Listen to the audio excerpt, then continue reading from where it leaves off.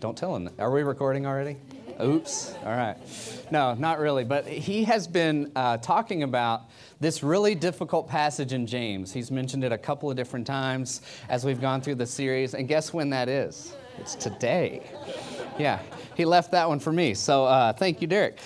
How many of you are ready for a chemistry pop quiz? Oh, some people feel ready. Okay, all right. Some people are ready. This is super easy, but if you don't know it, don't feel bad. Because if you didn't ever do chemistry, this is going to be a foreign language. But what is the chemical equation for ordinary table salt? NaCl. NaCl, all right, good. Several people got that answer. So what are those two elements, the Na and the Cl? What are the sodium and chloride when it's together with the sodium, right? Yeah?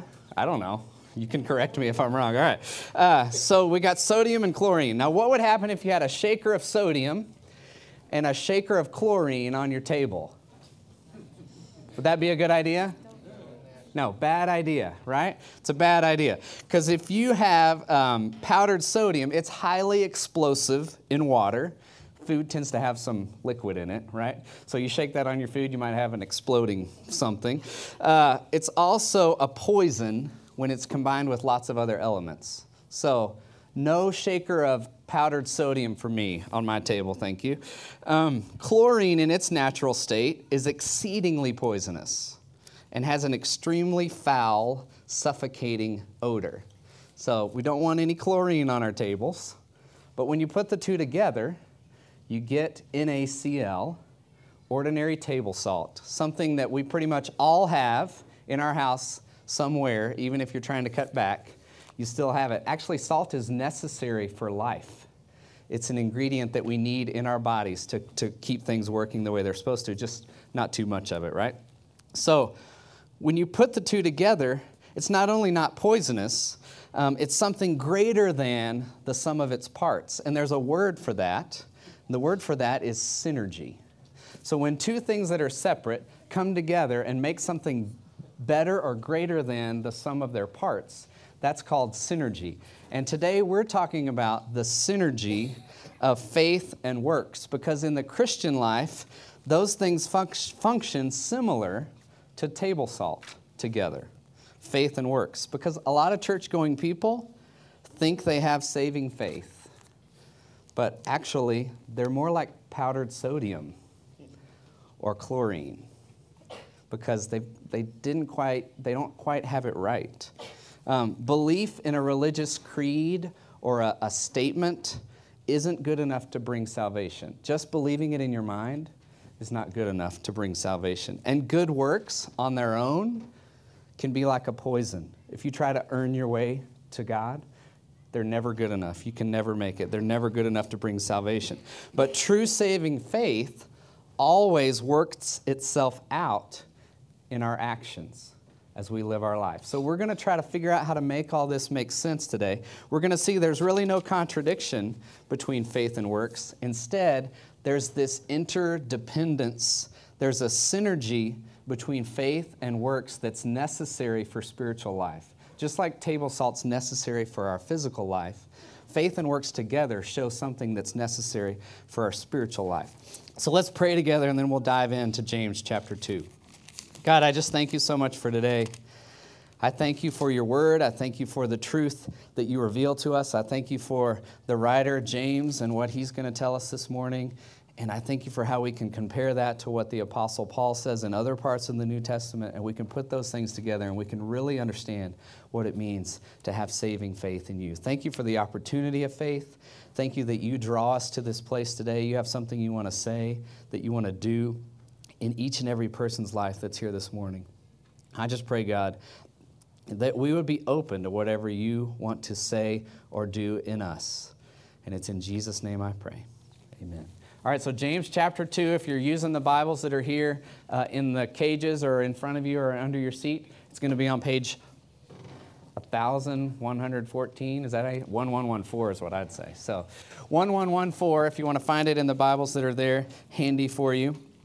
And it's James chapter 2, starting with verse 14. I'm just going to read the first few verses to start with. James says, "What good is it, my brothers, If someone says he has faith but does not have works, can that faith save him? If a brother or sister is poorly clothed and lacking in daily food, and one of you says to them, "Go in peace, be warmed and filled," without giving them the things needed for the body, what good is that? So also, faith by itself, if it does not have works, is dead. Okay, so that's a little tough right off the bat, isn't it? And that's what Derek was talking about when he said this is a tough passage. It's important that we keep in mind who he's writing to. So we know from the very first verse in the book of James that his audience is Jewish believers who have been under persecution. That's the new church after Jesus ascended to heaven, the new church, and they've been dispersed because of all the persecution that they were facing after all of that happened. These are people that are followers of Jesus, but they're kind of new to it. And they're kind of scared, and they kind of don't know what it means to really follow Jesus. And James is like discipleship 101. James wants to say, here's what it is. And he answers several different questions. How is a follower of Christ supposed to live? How to look and live like Jesus in this world. People struggling with how to live out their new identity in Christ. And the question he tackles right here is, what role do works play in the Christian life? How do we make this all make sense? What role do good deeds play in the Christian life? And he tackles this in the first little section that we read by looking at worth or usefulness. What good is faith if it doesn't have deeds, right? What good is faith without works? And his conclusion is that it's useless, it's worthless, it's unable to save. I don't like to hear that. So how can we define this true saving faith? How can we know that the faith we have is not like James is describing? Well, for faith to truly be saving faith, it must believe in the right thing for the expected result leading to an appropriate action. So I'm going to explain that a little bit, because I can have faith in all kinds of things for all kinds of reasons, but they would not be saving faith. We exercise faith all the time in different things. You get in your car, you turn the key, you expect it to start, right? There's a level of faith there in that action. You may have less faith in your car than other people might because of experiences you've had, but there's still hopefully a level of faith there. I can believe that Jesus was a great teacher. That's true. It's a true statement, but it's not saving faith. I can believe that I can find salvation through a wooden idol in my house if I just devote enough time on my knees before this wooden idol. But that's not believing in the correct source, right? That's incorrect. True saving faith comes by believing in Jesus for salvation and surrendering our lives to Him. It's a right belief in the right person leading to an appropriate action. So this faith is a belief in something that drives our will to action, and it's got to be directed to the right source for the correct result. That's tough to hear. It sounds exclusionary, and it is. That's why it's so important for us to live in a way that shows others that having faith in Jesus really does make a difference, really is something that changes our life. So now, back to James. He proposes that faith that does not lead to action is not actually saving faith. And he gives us an illustration to kind of drive home this point. He talks about someone that has a need, that doesn't have what they need physically. And this is purposeful hyperbole, like exaggerated language right here on the part of James, because he sees treating the needy like this as completely ridiculous. Like you would never do this, in his mind. This person is completely desperate, and James shows the person of faith verbally wishing them well, but doing nothing to actually help. And when the person says, "Go in peace, be warm and filled," that's kind of a Jewish goodbye. They're just kind of saying goodbye. It'd be like us walking past someone and saying, "Take it easy," or "See ya." I don't know how you say goodbye, but those are some different ways. So just walking past a person that's in ultimate need and acknowledging them and just saying, "See ya," right? It does absolutely nothing to address the desperate need of the person. And James appropriately says it is useless. It's no good. That does nothing to help the person. And then he hits us right between the eyes with this statement: that faith without works is dead. Let's look at that phrase for just a minute because there's a couple of important things about it. He's not denying that there is faith. He says there's a level of faith. It's faith without works. That makes it even harder to hear in my mind. And he's not saying that good works are the way to salvation. Again, you could never earn your way through works to find peace with God. It's not possible. He is, however, attempting to demonstrate that any faith without the accompanying good deeds is not the right kind of faith. It's not a living faith. It's not a saving faith. Because actions are a natural fruit in a person with saving faith. So when we truly believe in Jesus for forgiveness and salvation, we are reborn. The Bible says we are a new creation. The old has passed away. The new has come. There is a death. It's a death of sin and self, and it leads to new life. And James says that new life is going to show up in our actions. That change that Christ has made in you is going to show up in your actions. And he continues to reinforce this argument in the next couple of verses. So if you look down to verse 18 of chapter 2, we continue with what he says. But someone will say, you have faith and I have works. Show me your faith apart from your works, and I will show you my faith by my works. You believe that God is one, you do well. Even the demons believe and shudder. So what's he trying to say right here? You'll notice that your Bible probably has quotation marks around the phrase, you have faith and I have works. They didn't have quotation marks in the original writing. That's something translators have done to help us kind of understand the literary tools that James is using here. What's happening is there's another voice coming into the conversation right there. It's kind of a detractor and a poser. It's almost like a heckler that says this little part in quotes. They're basically shouting, come on, James, faith and works aren't necessarily related to each other. Be like if I was preaching along and you disagreed with something and you just shout it out. That's kind of what's going on here. And James responds to this challenge by saying, there's no way for faith to be demonstrated other than action. He says, I'll show you my faith by my works. It's going to show up in my life. A mere statement of faith proves nothing. Faith is what we do. It's not what we say we will do. And this is super important. Faith is what we do, not what we say we will do. Because as we all know, actions speak louder than words, don't they? Do you know the science of communication? They have this rule, and as I was studying, some people say it's a rule and some people say it's a myth.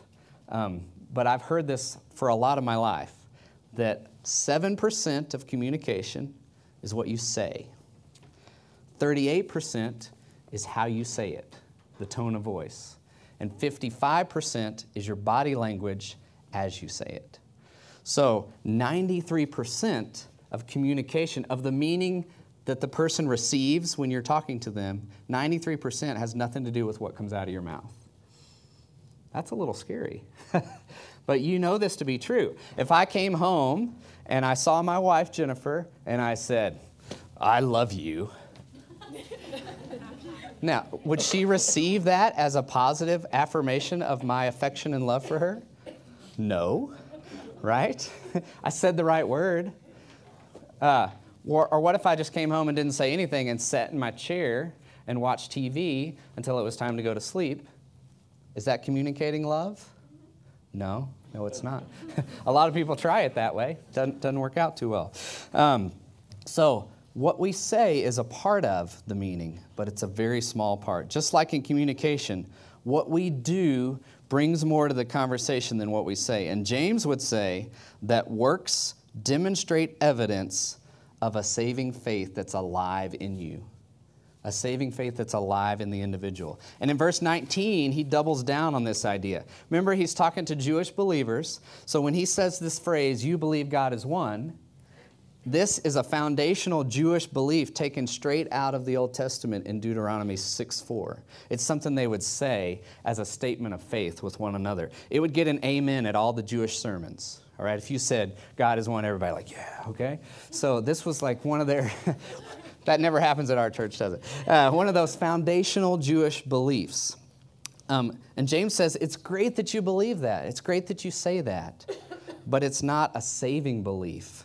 It's not a saving faith. It's a right belief, but if you expect that to save you, it's a wrong expectation. Because the demons believe the same thing, and they're afraid. It's not a belief that saves. The demons knew who Jesus was. We know this because of a couple of interactions in the New Testament. They recognized him as the Son of God, but it only brought fear. It did not bring peace with God. Saving faith is more than just accepting a spiritual truth.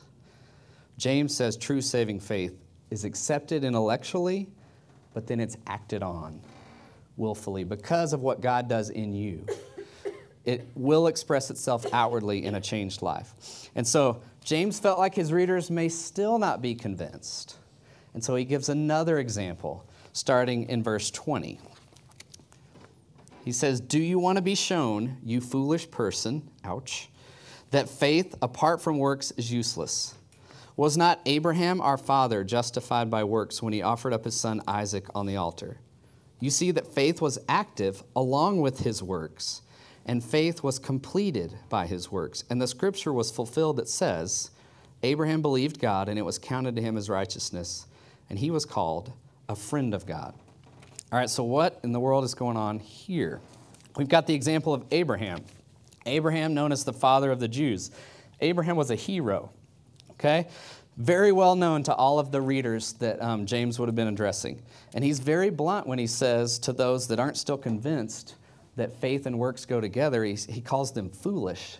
And in this context, that word actually means someone that has no comprehension of spiritual truth, okay? It's a tough word. And he wants to make it obvious that saving faith is going to be demonstrated by works. So he uses this example of the hero Abraham. And he makes what might sound like a very opposite statement to what Paul would say in one of his letters. James says that Abraham was justified by his works when he offered his son Isaac on the altar. And again, every Jewish reader would know this story, but I want to give you the short version so that we're on the same page. It comes from Genesis chapter 22. If you want to go read it for yourself later, Genesis 22 is where this event happens in the Old Testament. But some backstory, Abraham had been promised by God to be the father of many nations. He was old, and his wife was past childbearing age, but God fulfilled that promise and gave them a son when they were about 100 years old. That son's name was Isaac. When Isaac was still a boy, God told Abraham to take him up on a mountainside and offer him as a sacrifice. That's exactly what it sounds like, to kill him as an expression of his devotion to God. And Abraham obeyed. He took Isaac on the journey. Isaac even noticed as they were going on this journey that they didn't have anything to sacrifice, and he asked his dad about it. "Hey, Dad, where's the sacrifice? Where's the animal?" And Abraham's response was, "God will provide." So he has faith in God in that moment. He gets all the way to holding the knife to his son. How could he possibly do that? Well, we get a little glimpse of it from the writer of Hebrews because he references this also. He says, he, Abraham, considered that God was able even to raise him, Isaac, from the dead, from which, figuratively speaking, he did receive him back. So Abraham had so much faith in God, keeping his promise to make him a father of many nations, that he believed even if he killed Isaac, even if he sacrificed Isaac, God could bring him back to fulfill his promise, even if it meant bringing him back from the dead. It really makes no sense. It really doesn't. But that's how strong his faith was in God and his belief in God's promises. But God stopped him. In that moment when he was about to sacrifice Isaac, God stopped him and provided a ram that they could sacrifice instead. He saw that Abraham's faith was so strong that he would not withhold his only son. And James says that that event shows that Abraham was justified by works in the moment that he was willingly offering up his son. Now, the Apostle Paul says Abraham was justified by his faith. But he's talking about stuff that happened in Genesis 15. So this gets a little confusing. So James is talking about Genesis 22. Paul's talking about Genesis 15. And here's what's great. James quotes Genesis 15 when he says the scripture was fulfilled in that moment when he was willing to offer his sacrifice of his son. Genesis 15:6 was fulfilled. He's quoting Genesis 15:6, the same verses that Paul is referencing when he talks about Abraham. So Abraham believes in God's promise to make him the father of a great nation in Genesis 15, even though there's no evidence. He has no heir, he has no family, he doesn't even know where he's going, and God says, go to a place where I'm going to show you, and he obediently goes. But, and in that moment, God counted to him as righteousness. Okay, he was righteous at that point. But James takes it one step further and says, that faith was proven. It showed itself in the events of Genesis 22. We know it was real because of what we see Abraham do in Genesis 22. And he takes it even a step further and says, this brings him the designation, friend of God. His actions show that the difference in his life from his faith in God is living it out as he continues to serve him. So how do we work out these contradictions? Was Abraham justified by faith, or was he justified by works? How can we look at James 2:24, where this summary statement, he says, you see a person is justified by works and not by faith alone. And then we see verses like Ephesians 2:8 and 9, where Paul says, for by grace you have been saved through faith, and this is not your own doing, it is the gift of God, not a result of works, so that no one can boast. Those sound like they don't go together. How can we make those two fit together? Well, real quick, let's look at James's other example, and then we're going to try to make this all make sense. He goes from the hero Abraham. Any Jew that hears Abraham is giving his Jew neighbor a high five. This guy's the hero, okay? They love this guy. And then he goes to the prostitute Rahab. And she would not have gotten the same kind of reaction. But James says she's also an example of faith in verses 25 and 26. In the same way, was not also Rahab the prostitute justified by works when she received the messengers and sent them out by another way? For as the body apart from the spirit is dead, so also faith apart from works is dead. He says it again. Rahab is justified by her works. She received some Hebrew spies. She hid them. She helped them escape out of the city of Jericho so they wouldn't be killed. And in return, when they came and took over the city, her life and her family's life was spared by the Jews when they conquered. So she risked her life to protect the spies. Her faith moved her to action in that moment, despite the personal risk. If she'd been found out, she would have been killed by the people of the city. And he closes this argument after talking about Rahab by saying again, faith without works is dead. Just like a body without a spirit is a corpse, faith without accompanying works is no more alive. Faith and works are inseparable. So back to our question. Are we justified by faith, or are we justified by works? James says Abraham and Rahab were declared righteous by what they did. But again, look at verse 22. James says that Abraham's faith was active along with his works and completed by his works. He's not trying to set up an either-or scenario. He's describing a both-and scenario. Faith and works are inseparable. James is saying it's impossible for you to have genuine saving faith in Jesus without it showing up in your life. And he's at the same time saying it's impossible to find saving faith through your works alone. Okay? This Greek word that's translated active along with in that verse is the word synergeo. What does that sound like? Sounds like synergy, right? There is a synergy between faith and works, just like our table salt example. Faith or belief by itself is good. It's important we start with right belief. But on its own, it can really be dangerous and even misleading because we think we have things figured out because we know some stuff, right? We have some knowledge. We think we've got things figured out. But just having some knowledge has no power to save. Look at who Jesus had the hardest time with. The Pharisees, right? Who were the Pharisees? They were the keepers of right belief for their day. That was their role. They set up the laws. They made sure people followed them. They told you what it meant to be a follower of God and to do it in the correct way. He called them whitewashed tombs. So a tomb has what on the inside? Death. He said, you look good on the outside, but inside there's death and decay. It sounds a lot like faith without works is dead. At the same time, again, works by themselves cannot save you. You can work hard your whole life. You can go to church every time it's open. No matter how hard you try, your good works don't measure up. They're actually described in Isaiah 64:6 as filthy rags when it comes to their ability to cover your sin. And those words, filthy rags, think of the dirtiest, filthiest thing you can think of, that's what it's describing. There's no chance that our works can cover our sin. The arrogant attempt to work your way to God is futile, and it's even offensive to Him. Only God can make us righteous. But together, faith and works reveal something greater, a living, right relationship with God because of salvation that can only be found in Jesus. True saving faith comes through belief in the life, death, and resurrection of Jesus, accepting that only He has the power to forgive your sin and restore your relationship with God, and then surrendering your life to Him, your will to Him as Savior and Lord. Let's look again. I went over these verses really quick, but I want to look at Ephesians 2:8 and 9 a little more closely. It says, "For by grace you have been saved through faith. And this is not your own doing. It is the gift of God, not a result of works, so that no one may boast." Okay, this is very clear. You cannot work your way to salvation.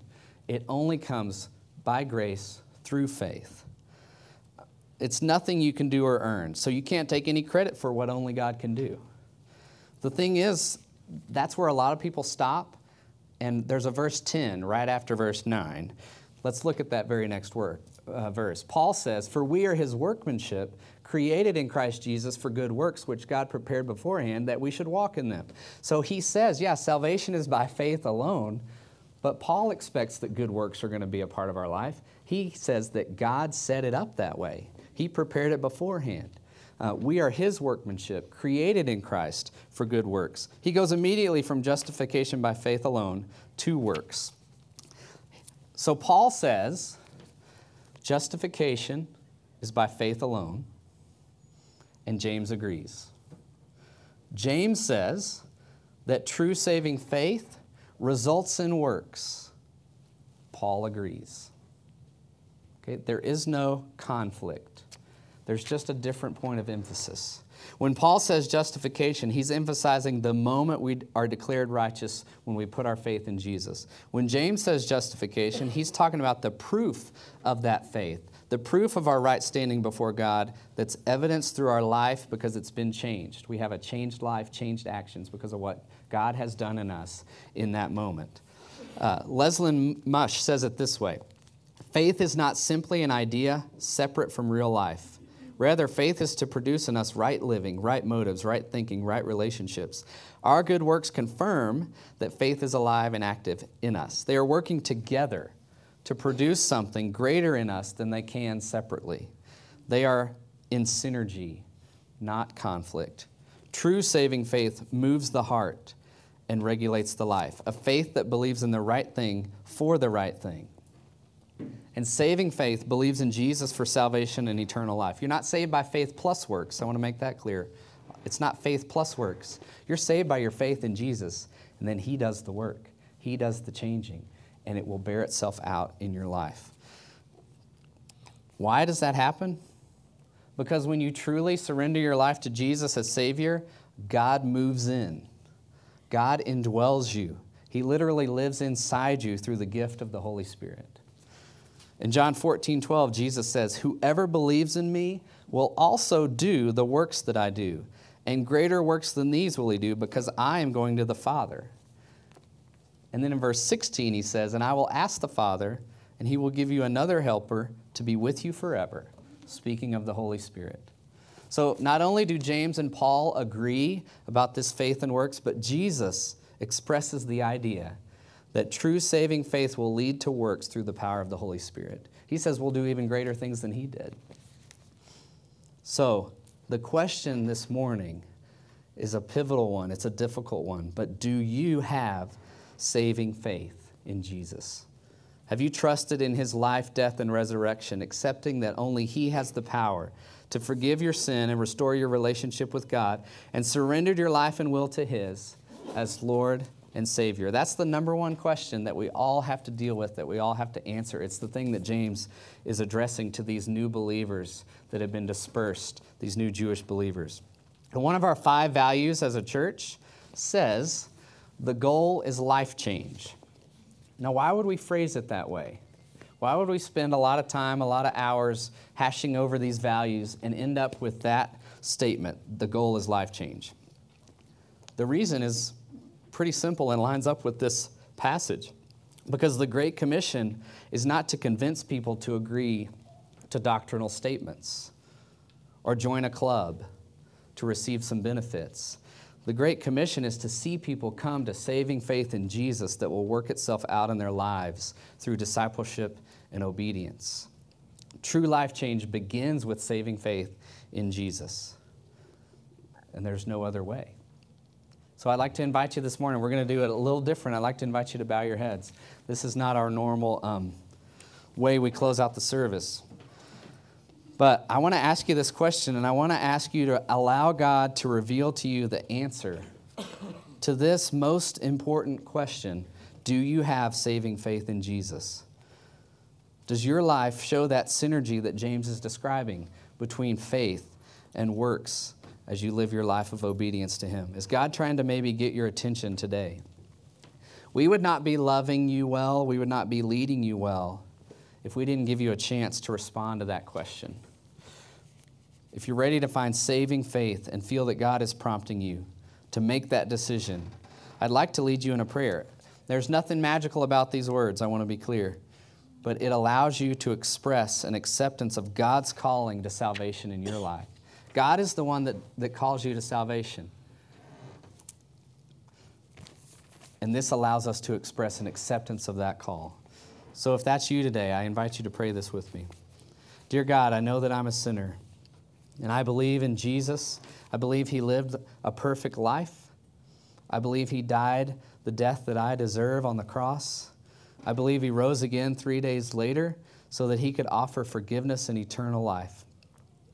I surrender myself to Jesus as Lord and Savior today, and I will live for him from this day forward. If that's you, if you prayed that prayer today, we want to know that. We want to be able to walk you through some next steps of what it means to follow Jesus. In a minute, when we're responding to God, you can take your program and you can just write faith on your Connect card and drop it in the response box, or you can check a box that says, I want to know more about following Jesus, or I followed Jesus today, whatever the words are. Just let us know so we can follow up with you. Maybe today you're unsure. Maybe this caused a lot of questions, and you're not sure where you stand in your spiritual journey. You can just write unsure on your Connect card. Let us help you figure out what the answers to some of those questions might be. Even now, as we respond to what God is saying to us, there will be people in the back that would love to talk with you and pray with you. They're easy to spot. They stand on either side of the booth in the back, ready to pray, ready to talk. You can come forward and you can write a prayer request and put it on the wall. We want to know somehow what God is saying to you and how we can help you take those next steps. Also today we're having communion, which is a way for us to remember what Jesus did for us when he took that punishment for our sin on the cross. His body was broken, his blood was spilled, making possible this faith, this forgiveness of our sin, and the offering of eternal life in right relationship with God. We're remembering that. We're thanking God for that today as we come forward and do that, this saving faith that we've been talking about.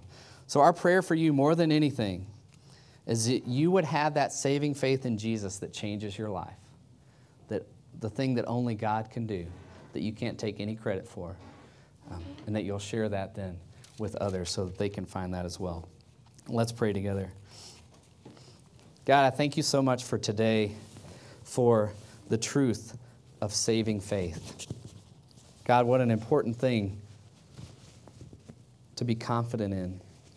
God, I pray if there's those today that have questions, that may not know where they stand with you, that they would have the courage to seek someone out, to write on their Connect card, to respond in some way so that we can help them move forward in those steps. God, if there's people that have questions, I pray you'd give them the courage to ask them. Father, it is a tough passage. It causes us to evaluate. It causes us to look inward. And I pray, God, that for those that have saving faith, it would be an encouragement. For those that don't, maybe today would be the day that they say yes to the calling you've placed on their life. As we continue to worship, as we continue to respond to you, God, I just pray that your presence would be in this place, that what people feel and hear and experience would be you and you alone. And it is in Jesus' name I pray. Amen. So as we continue to sing this morning, you can come forward, you can respond to God. As we do communion, you can come down these aisles, pick up the elements, you can go back to your seat, you can take them right there, whatever works best for you. More than anything, though, we want to be responding to God over these next few moments.